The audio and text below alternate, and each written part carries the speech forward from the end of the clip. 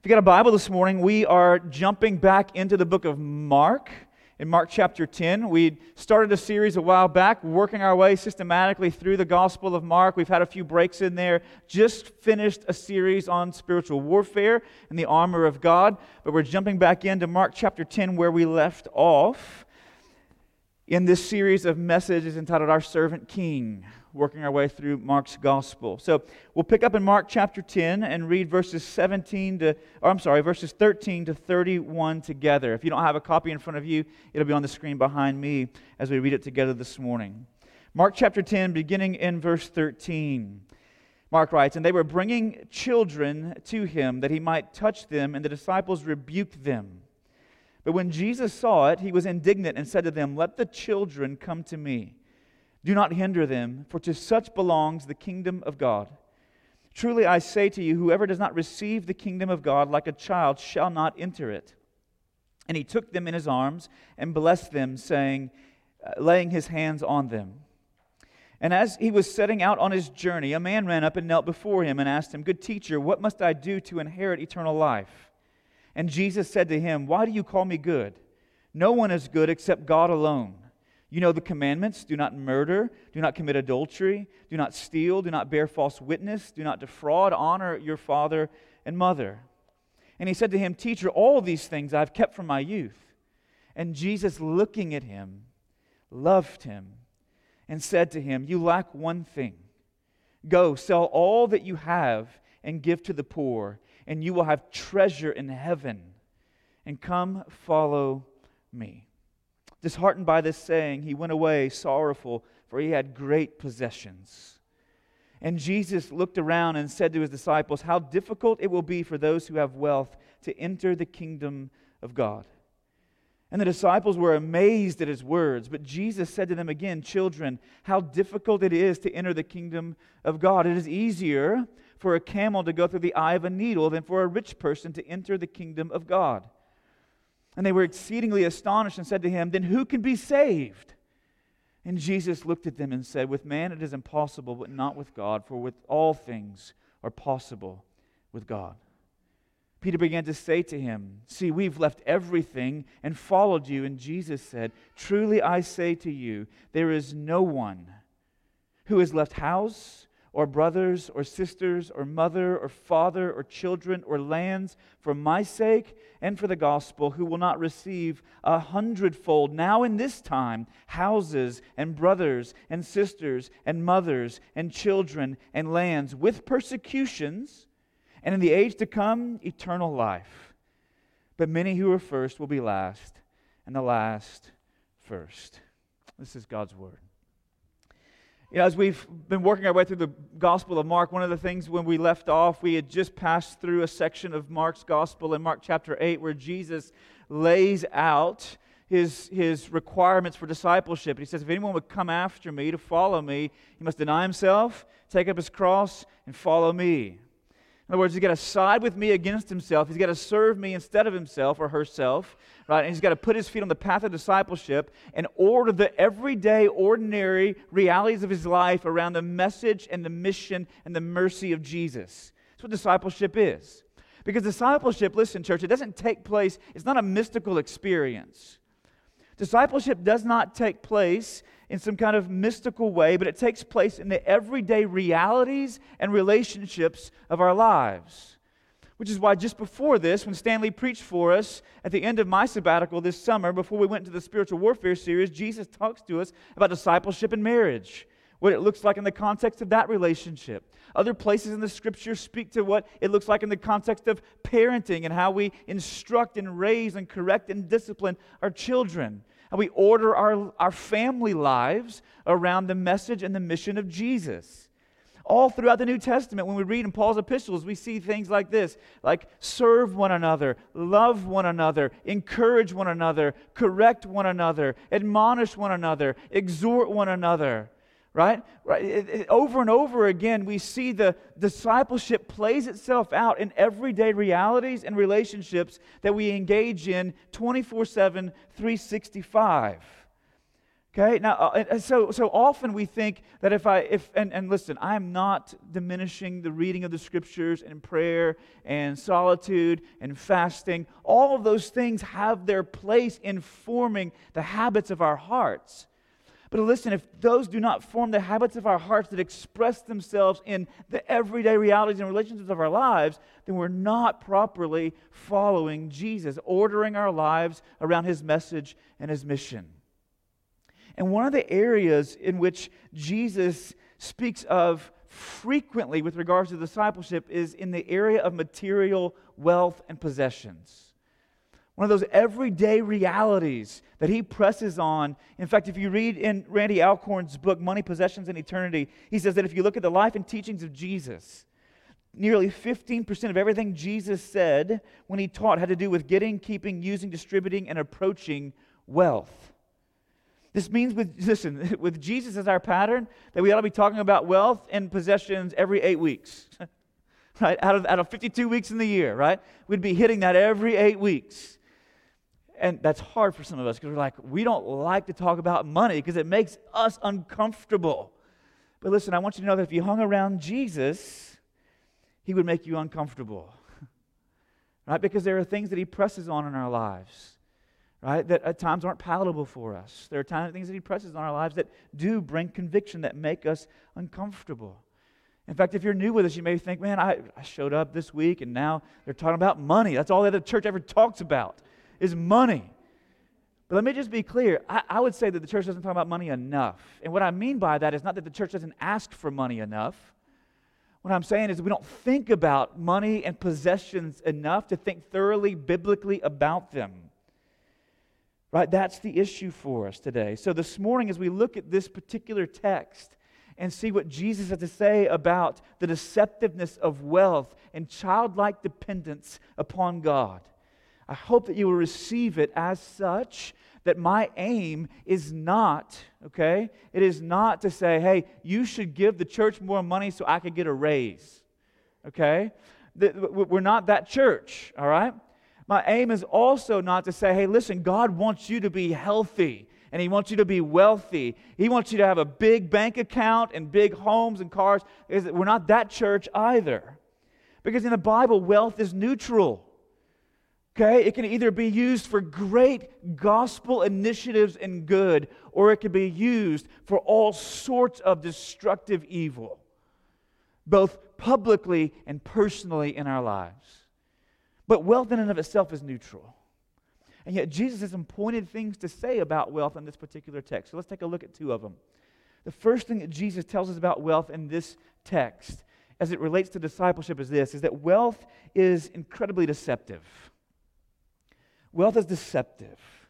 Listen, this story about this man who comes to Jesus, it appears in the three synoptic Gospels, which are Matthew, Mark, and Luke.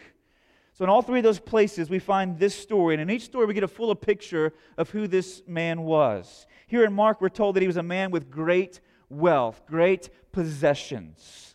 In Luke 18, we're told that he was also a ruler and a man of great wealth. So in that day, much like in our own, when someone has a great deal of affluence, they often have a great deal of influence.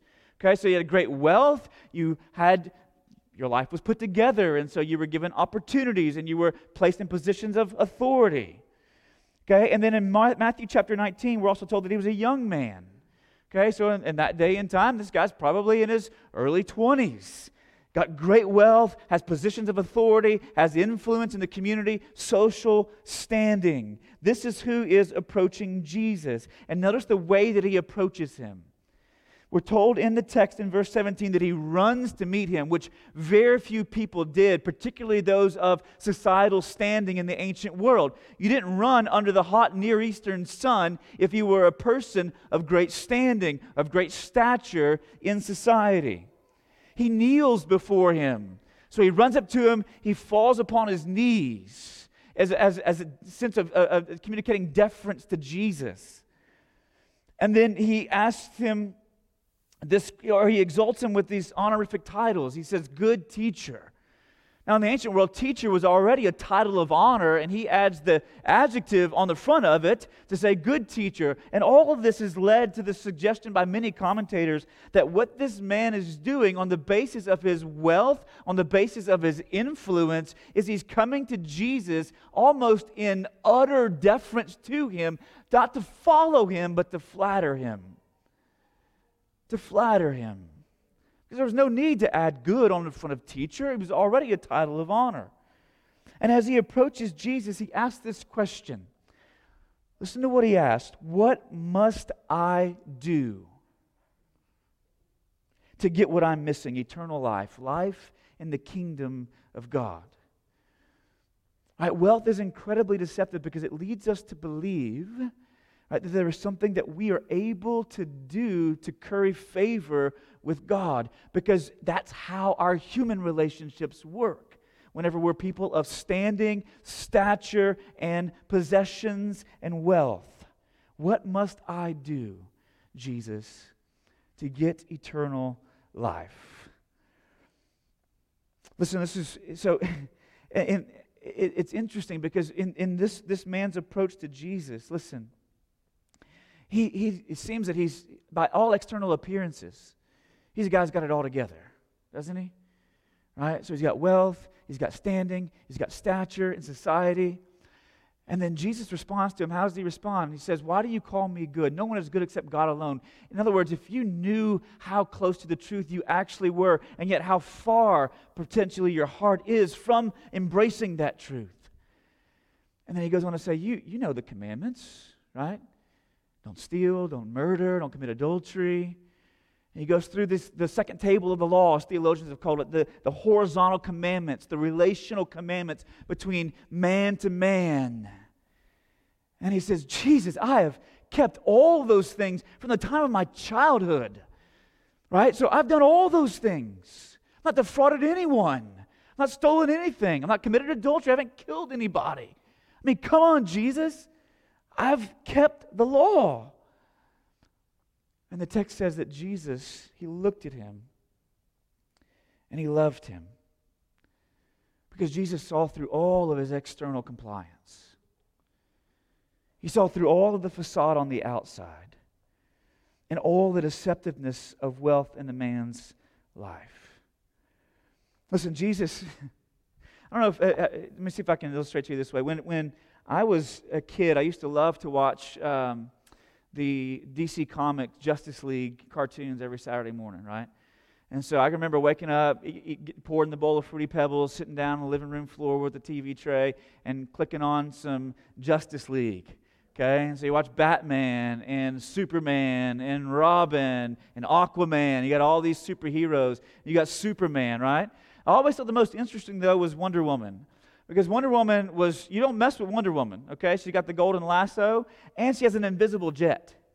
Okay, so the invisible, I was always puzzled by the invisible jet, because it's like the enemies aren't going to see this woman seated in a position flying over them in order to come and thwart whatever devious plans they have, right? The jet's invisible, but she's not. A little interesting, okay? But listen, I remember watching the Justice League cartoons. But one of the coolest powers I always thought that these superheroes had was X-ray vision. Okay, so they could see through walls, they could see beyond doors, they could see the other side of what was really going on. And listen, I want you to know that in this text, Jesus, okay, the most powerful, the most prestigious superhero of all, is operating with the same kind of X-ray vision, except it not only allows him to see the devious plots behind the Lex Luthor's dungeon or whatever, but it allows him to see directly into the human heart. Directly into the human heart. Jesus is able to perceive that despite his keeping of all the external commandments, that despite his position of status and stature, despite the wealth that he possessed, there was something in his heart that held first place that was not God. And whenever Jesus sees this, you know what he does? Out of love, he says it. He says it. See, we often think that for God to love us, that what God's love means is that He doesn't press us too much. He doesn't say things that are hard to hear. And He kind of gives us enough wiggle room to kind of wallow there and stay there. But in reality, the mercy, grace, and love of God in our lives means that when Jesus sees something, He says something. And He says it out of love. Listen, He doesn't say it He doesn't loathe us. The text doesn't say that. It doesn't say He looked at him and loathed him, was disgusted by him. What does it say? He looked at him and loved him, and so He said the one thing that He knew would cut through all the external trappings of this man's life to get down to the core issue. And what does He say? You lack one thing. You've done all these things, but there's something else that holds first place in here. So go and sell everything, give to the poor, and come follow me. Come follow me. And what does the text say? The man went away, what? Rejoicing and clicking his heels? But he went away sad because he had great possessions. See, Jesus sees it, and He says it.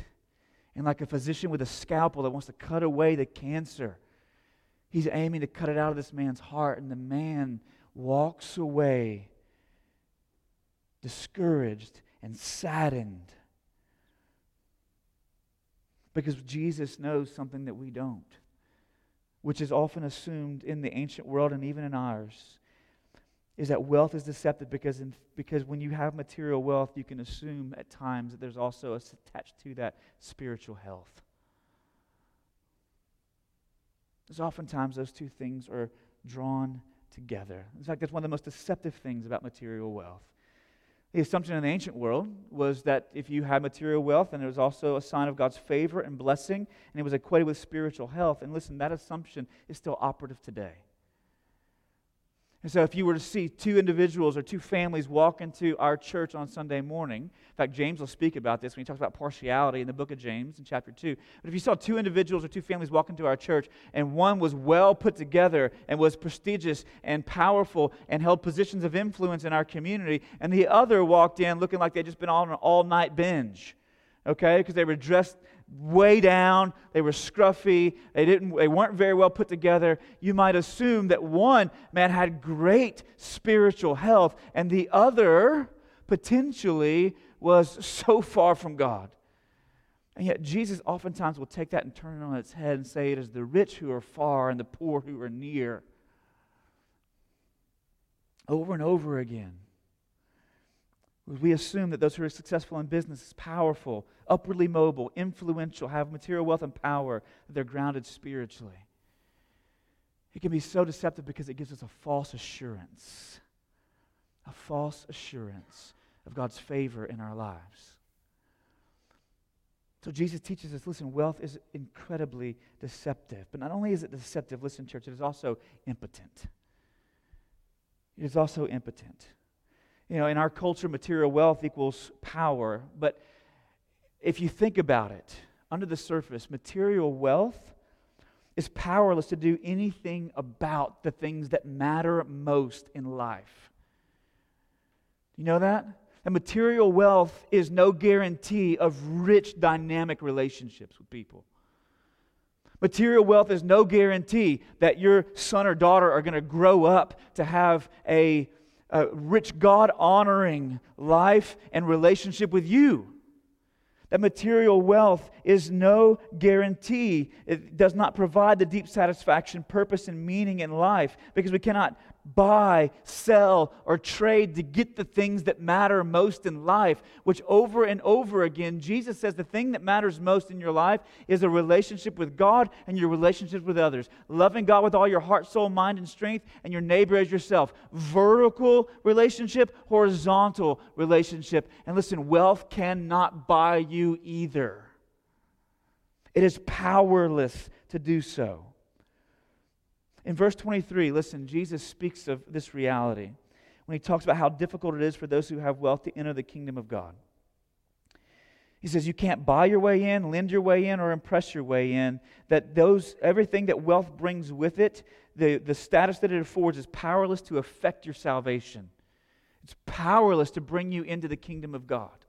In fact, he gives an illustration of that. He says it's easier, right, for a camel to go through the eye of a needle. Now listen, there's all kinds of speculation from the commentators about what that actually meant, right? They're like, well, Jesus couldn't have really been referring to a real needle that you sew with and a real camel, okay?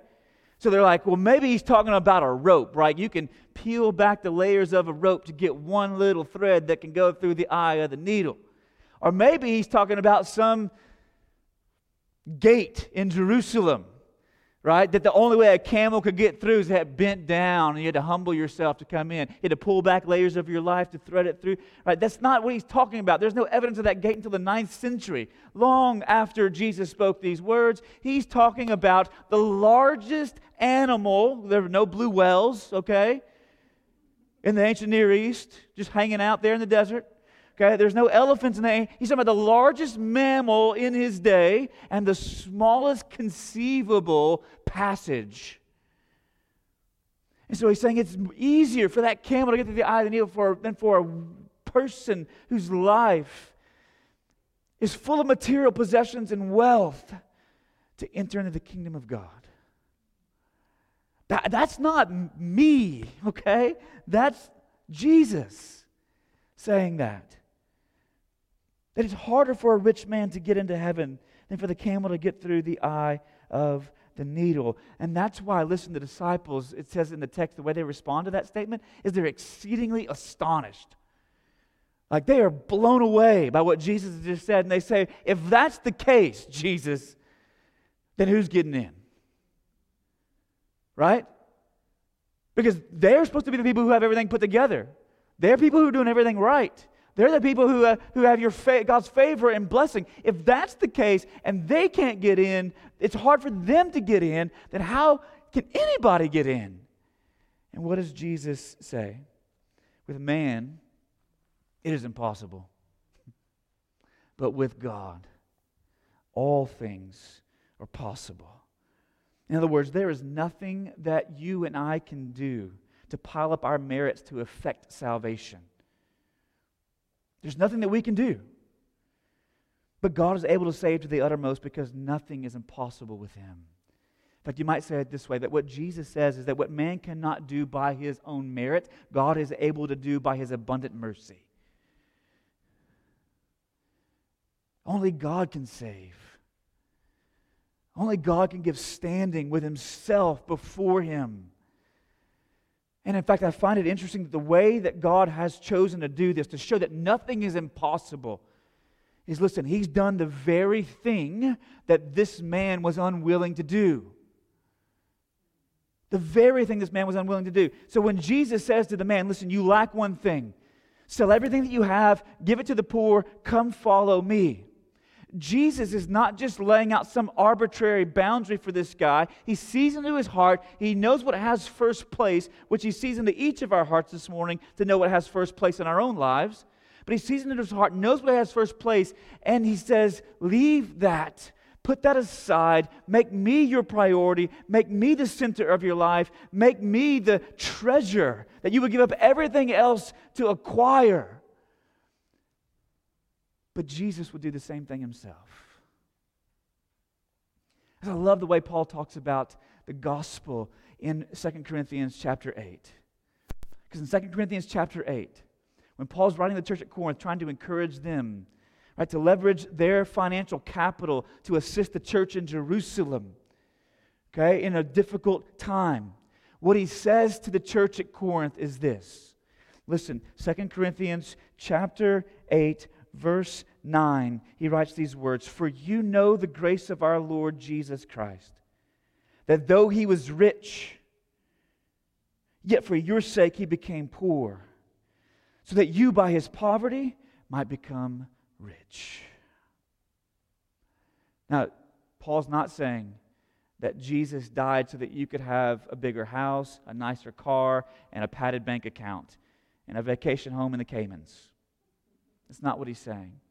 What he's saying is this, is that Jesus, who possessed all the riches of heaven, owned the cattle on 1,000 hills, the one who all the oil reservoirs of the Middle East are His. Everything in this created order and in the heavenly realm belong to Him. And what He does is He bankrupts Himself by coming and being clothed in flesh, wandering with no place to lay His head. Even foxes have holes and birds have nests, but the Son of Man has no home in which to lay His head. Lived life as a wandering teacher and nomad to fulfill God's law, to bring God's people to Himself, and that ultimately He would live a perfect and sinless life, die a sinner's death, be raised from the grave. So He empties Himself, impoverishes Himself, so that people like me can know the richness of knowing God. And people like you can know the richness of knowing God. See, what Jesus calls this man to do, He would do Himself. He would sell everything that He had to give it to the poor, me and you, in obedience to His Father's will. That is something wealth can never give you. It will never give you a rich relationship with God. It will never give you a rich relationship with others. It's impotent to do those things. Powerless. So what do we do about this? If wealth is deceptive and it's impotent, how do we cut through its deceptiveness and find real power in discipleship? Let me give you two things this morning. How do we respond? First of all, we have to come to Jesus with a childlike dependence. Listen, there could not have been any starker of a contrast, could there? Between the rich man in verses 17 to 22 and the children in verses 13 to 16.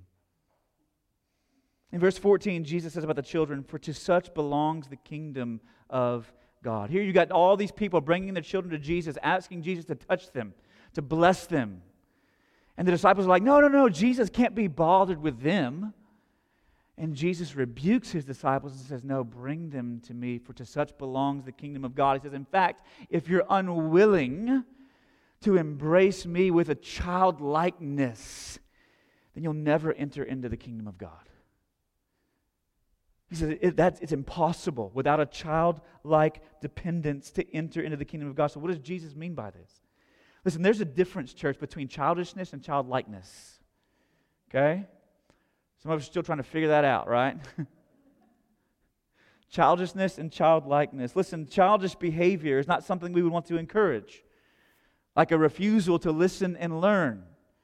Okay? If I had a dime for every conversation, right, in my household about learning from things that we did in the past and not repeating them in the present or the future, right?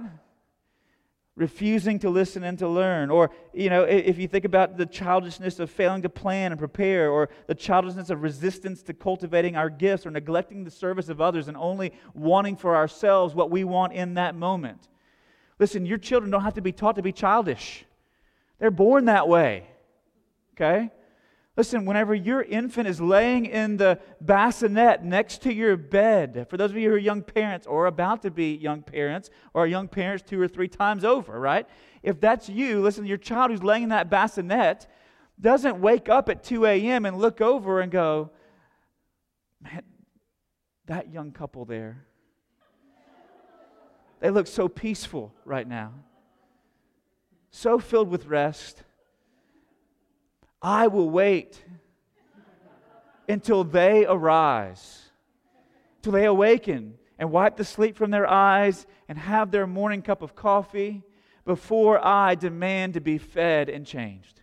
So I will just go back to sleep until they awake and come to me.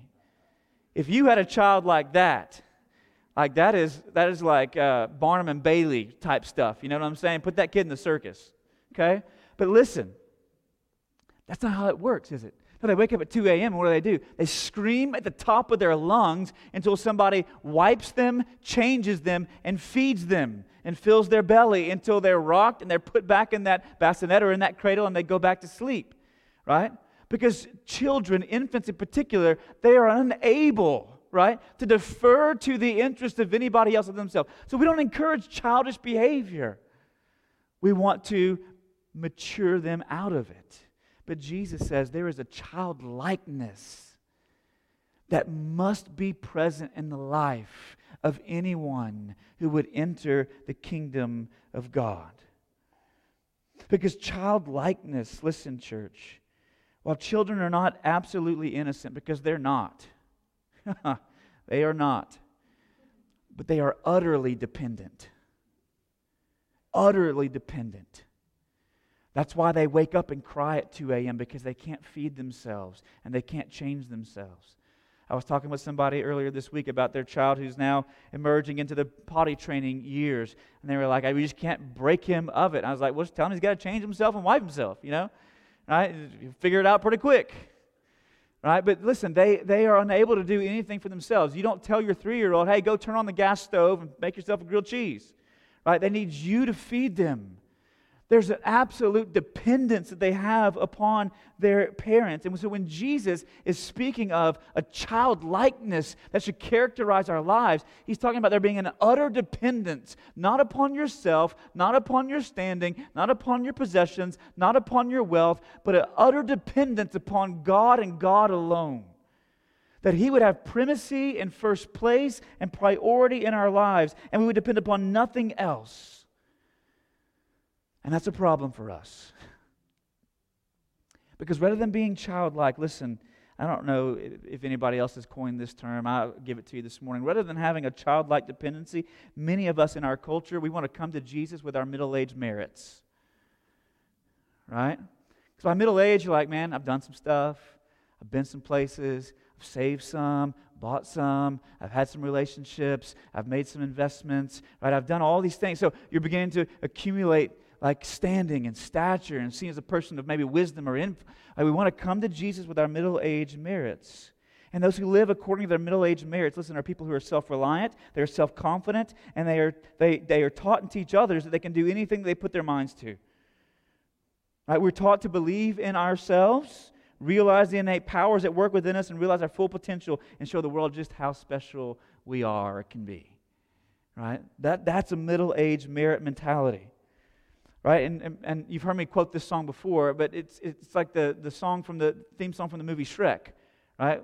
Whenever they sing, hey, now you're an all-star, get your game on, go play. Hey, now you're a rock star, get your show on, get paid. All that glitters is gold. Only shooting stars break the mold. Right? That's the mantra of a middle-aged merit mentality. Right? That everyone who works hard is an all-star, rock star, shooting star, can do anything. They've got all this that they can bring and pile up at Jesus' feet and say, Jesus, look at what I've done. And Jesus says, no, that those who enter into my kingdom, they know they're not all-stars, rock stars, or shooting stars. They know they're actually just fallen stars who have no merits that can pile up, but are utterly dependent upon my mercy. Because what your merits can't get you, God's mercy is able to do. He's able to make you right with Himself. With man it's impossible. With God all things are possible. All things are possible. So come to Jesus with this childlike dependence. Listen, if you're here this morning or you're listening online with us, and all your life you have thought that in order to curry God's favor, in order to have acceptance with God, that you must somehow build a spiritual resume that would impress Him to make you hireable in His sight. I want you to know that you can shred that thing today. You can shred it. Right? Because there's nothing that you can do to impress God. Listen, God is the worst talent scout in all of history. He is. Because it didn't take those who have impressive accomplishments on their resume and say, listen, you're the kind of people that I can build my kingdom on. No. That's why Paul would say, even in his letters, he says, listen, church, not many of you, right, were rich. Not many of you had stature. Not many of you were influential. But God chose the despised things of the world, the foolish things of the world, to break to shame those who are wise. Over and over and over again, you see that pattern in the Scriptures. So if you've thought, I've got to build a spiritual resume to get God to love me, to get God to accept me, I want you to know you can shred it this morning and come to Jesus saying, Jesus, I have nothing to offer to you. You have everything to offer to me. I am utterly dependent upon you in faith. Would you forgive me for trying to build myself up in your eyes? And would you shower me with your mercy and utterly save?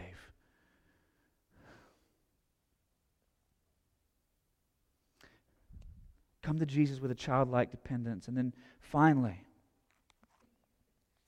I want you to know, for all that we talk about with regards to what you lay down whenever you come into God's kingdom, I want you to know that you should expect a return on your investment. Because Jesus says so himself. Listen, as we consider the cost of following Jesus, not only about what we give up, but also what's given to us, nothing compares to the returns that we receive, both in this life and in the life to come, in eternal life. In the latter part of the text, in verses 28 to 31, Peter says to him, listen, Jesus, we've given up a lot.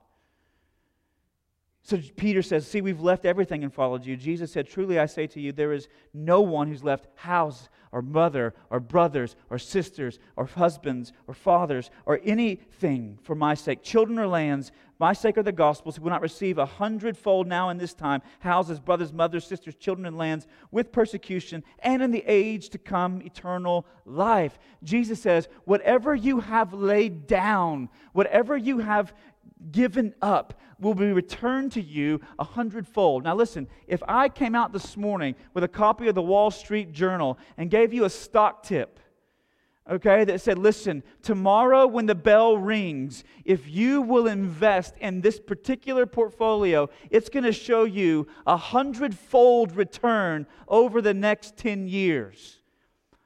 What would you be doing? You'd be liquidating assets, and you'd be waiting for the bell to ring tomorrow morning to buy all you could so that you'd receive 100-fold. Every dollar you invested would be $100 coming back to you. Every $100 you invested would be what?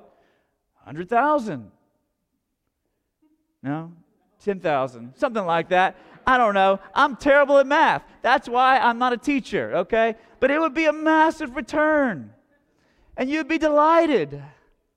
But listen, Jesus says there's something better than the stock market.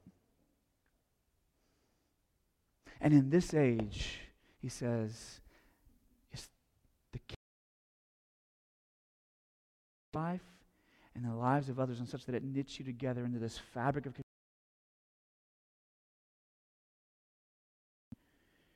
And he says, if you gave up more than your family, you hated your mother and father and your brothers and sisters, as he says elsewhere,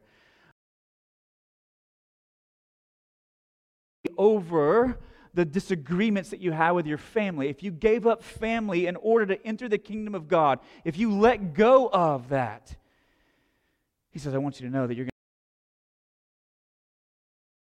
He says, for every brother you gave up, you find 100 of them in the church. 100 brothers in the kingdom. There have been men in my life who have blessed me beyond measure with their friendship, with their prayer, with their of need. If you give up a sister, I want you to know, Jesus says you'll receive 100 sisters in the church, in God's kingdom. If you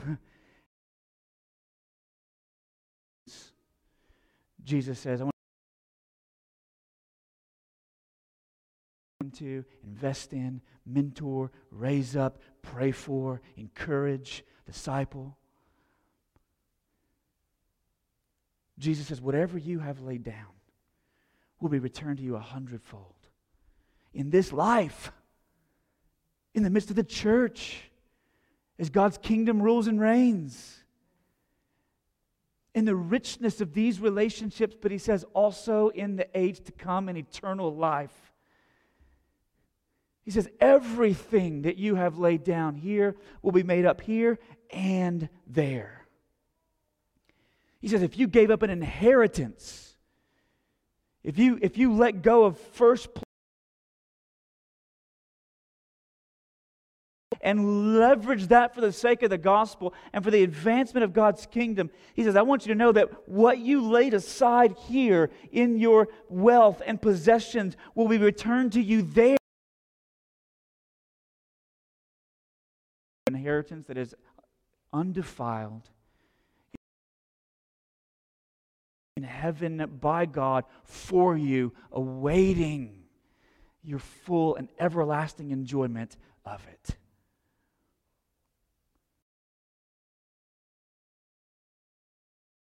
Hundredfold, both now and forever. And so I want to be clear when we talk about discipleship, it is ordering your everyday, ordinary life around the message of relationships. And it does require sacrifice, but there is a great return on that investment. Us this morning who are lonely. That's good news for some of us this morning who are struggling.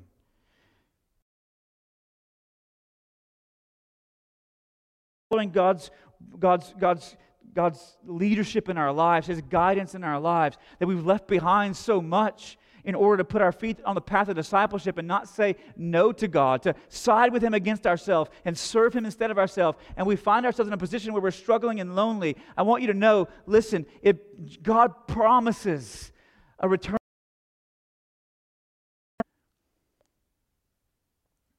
But listen, I want you to know that also lays a great opportunity as we find people like that coming through our doors, that we're able to be the brothers and the sisters. In other words, there's always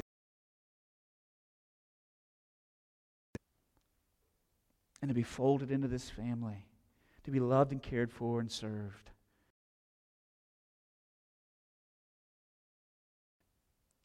No matter how much wealth they might possess. No matter how much, no matter how much they've been able to move or shake in the community.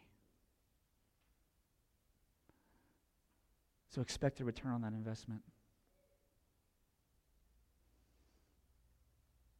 That might mean, for some of us, stepping outside of some of the existing bubbles that we're in order to help start new places for new people to connect in the midst of our congregation. You feel like I'm leaving something behind, but listen, there will be a return, church, on the investment. I could go 1,000 other places with this morning, but I'm already over time. Listen, wealth is incredibly deceptive, Jesus says. Do not equate material wealth with spiritual health. Because not only will that be destructive for you here in this life, but it will be destructive for you forever. If you believe that those two things are equal with each other. Know that it's powerless to save, powerless to give you. So come to Jesus with your hands empty, not with them full. He is willing, ready, and able to return it in the richness of blessings that you cannot even fathom.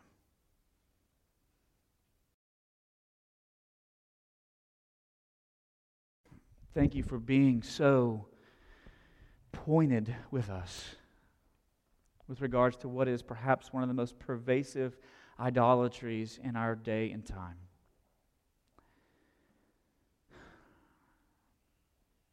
Father, I pray if there's anyone here this morning who has approached you all of their lives trying to pad their spiritual resume with their middle-class merits and their middle-aged merits, Father, I pray that this morning you would show them that there is nothing they can bring before you that would make them acceptable to you. But God, all they can do is approach you with their hands empty and say, have mercy on me, God, a sinner. Much in the same way that the tax collector beat his breast and bowed his head because they cannot come into the kingdom with their head held high and their hands full, only with their head bowed low and their hands empty.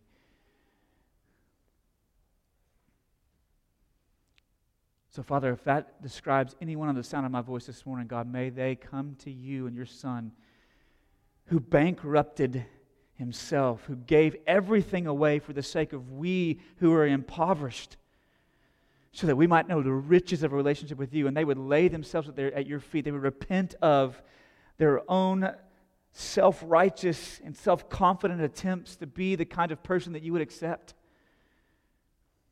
And they would know your favor and mercy in Christ. That your Holy Spirit would cause them to be born again.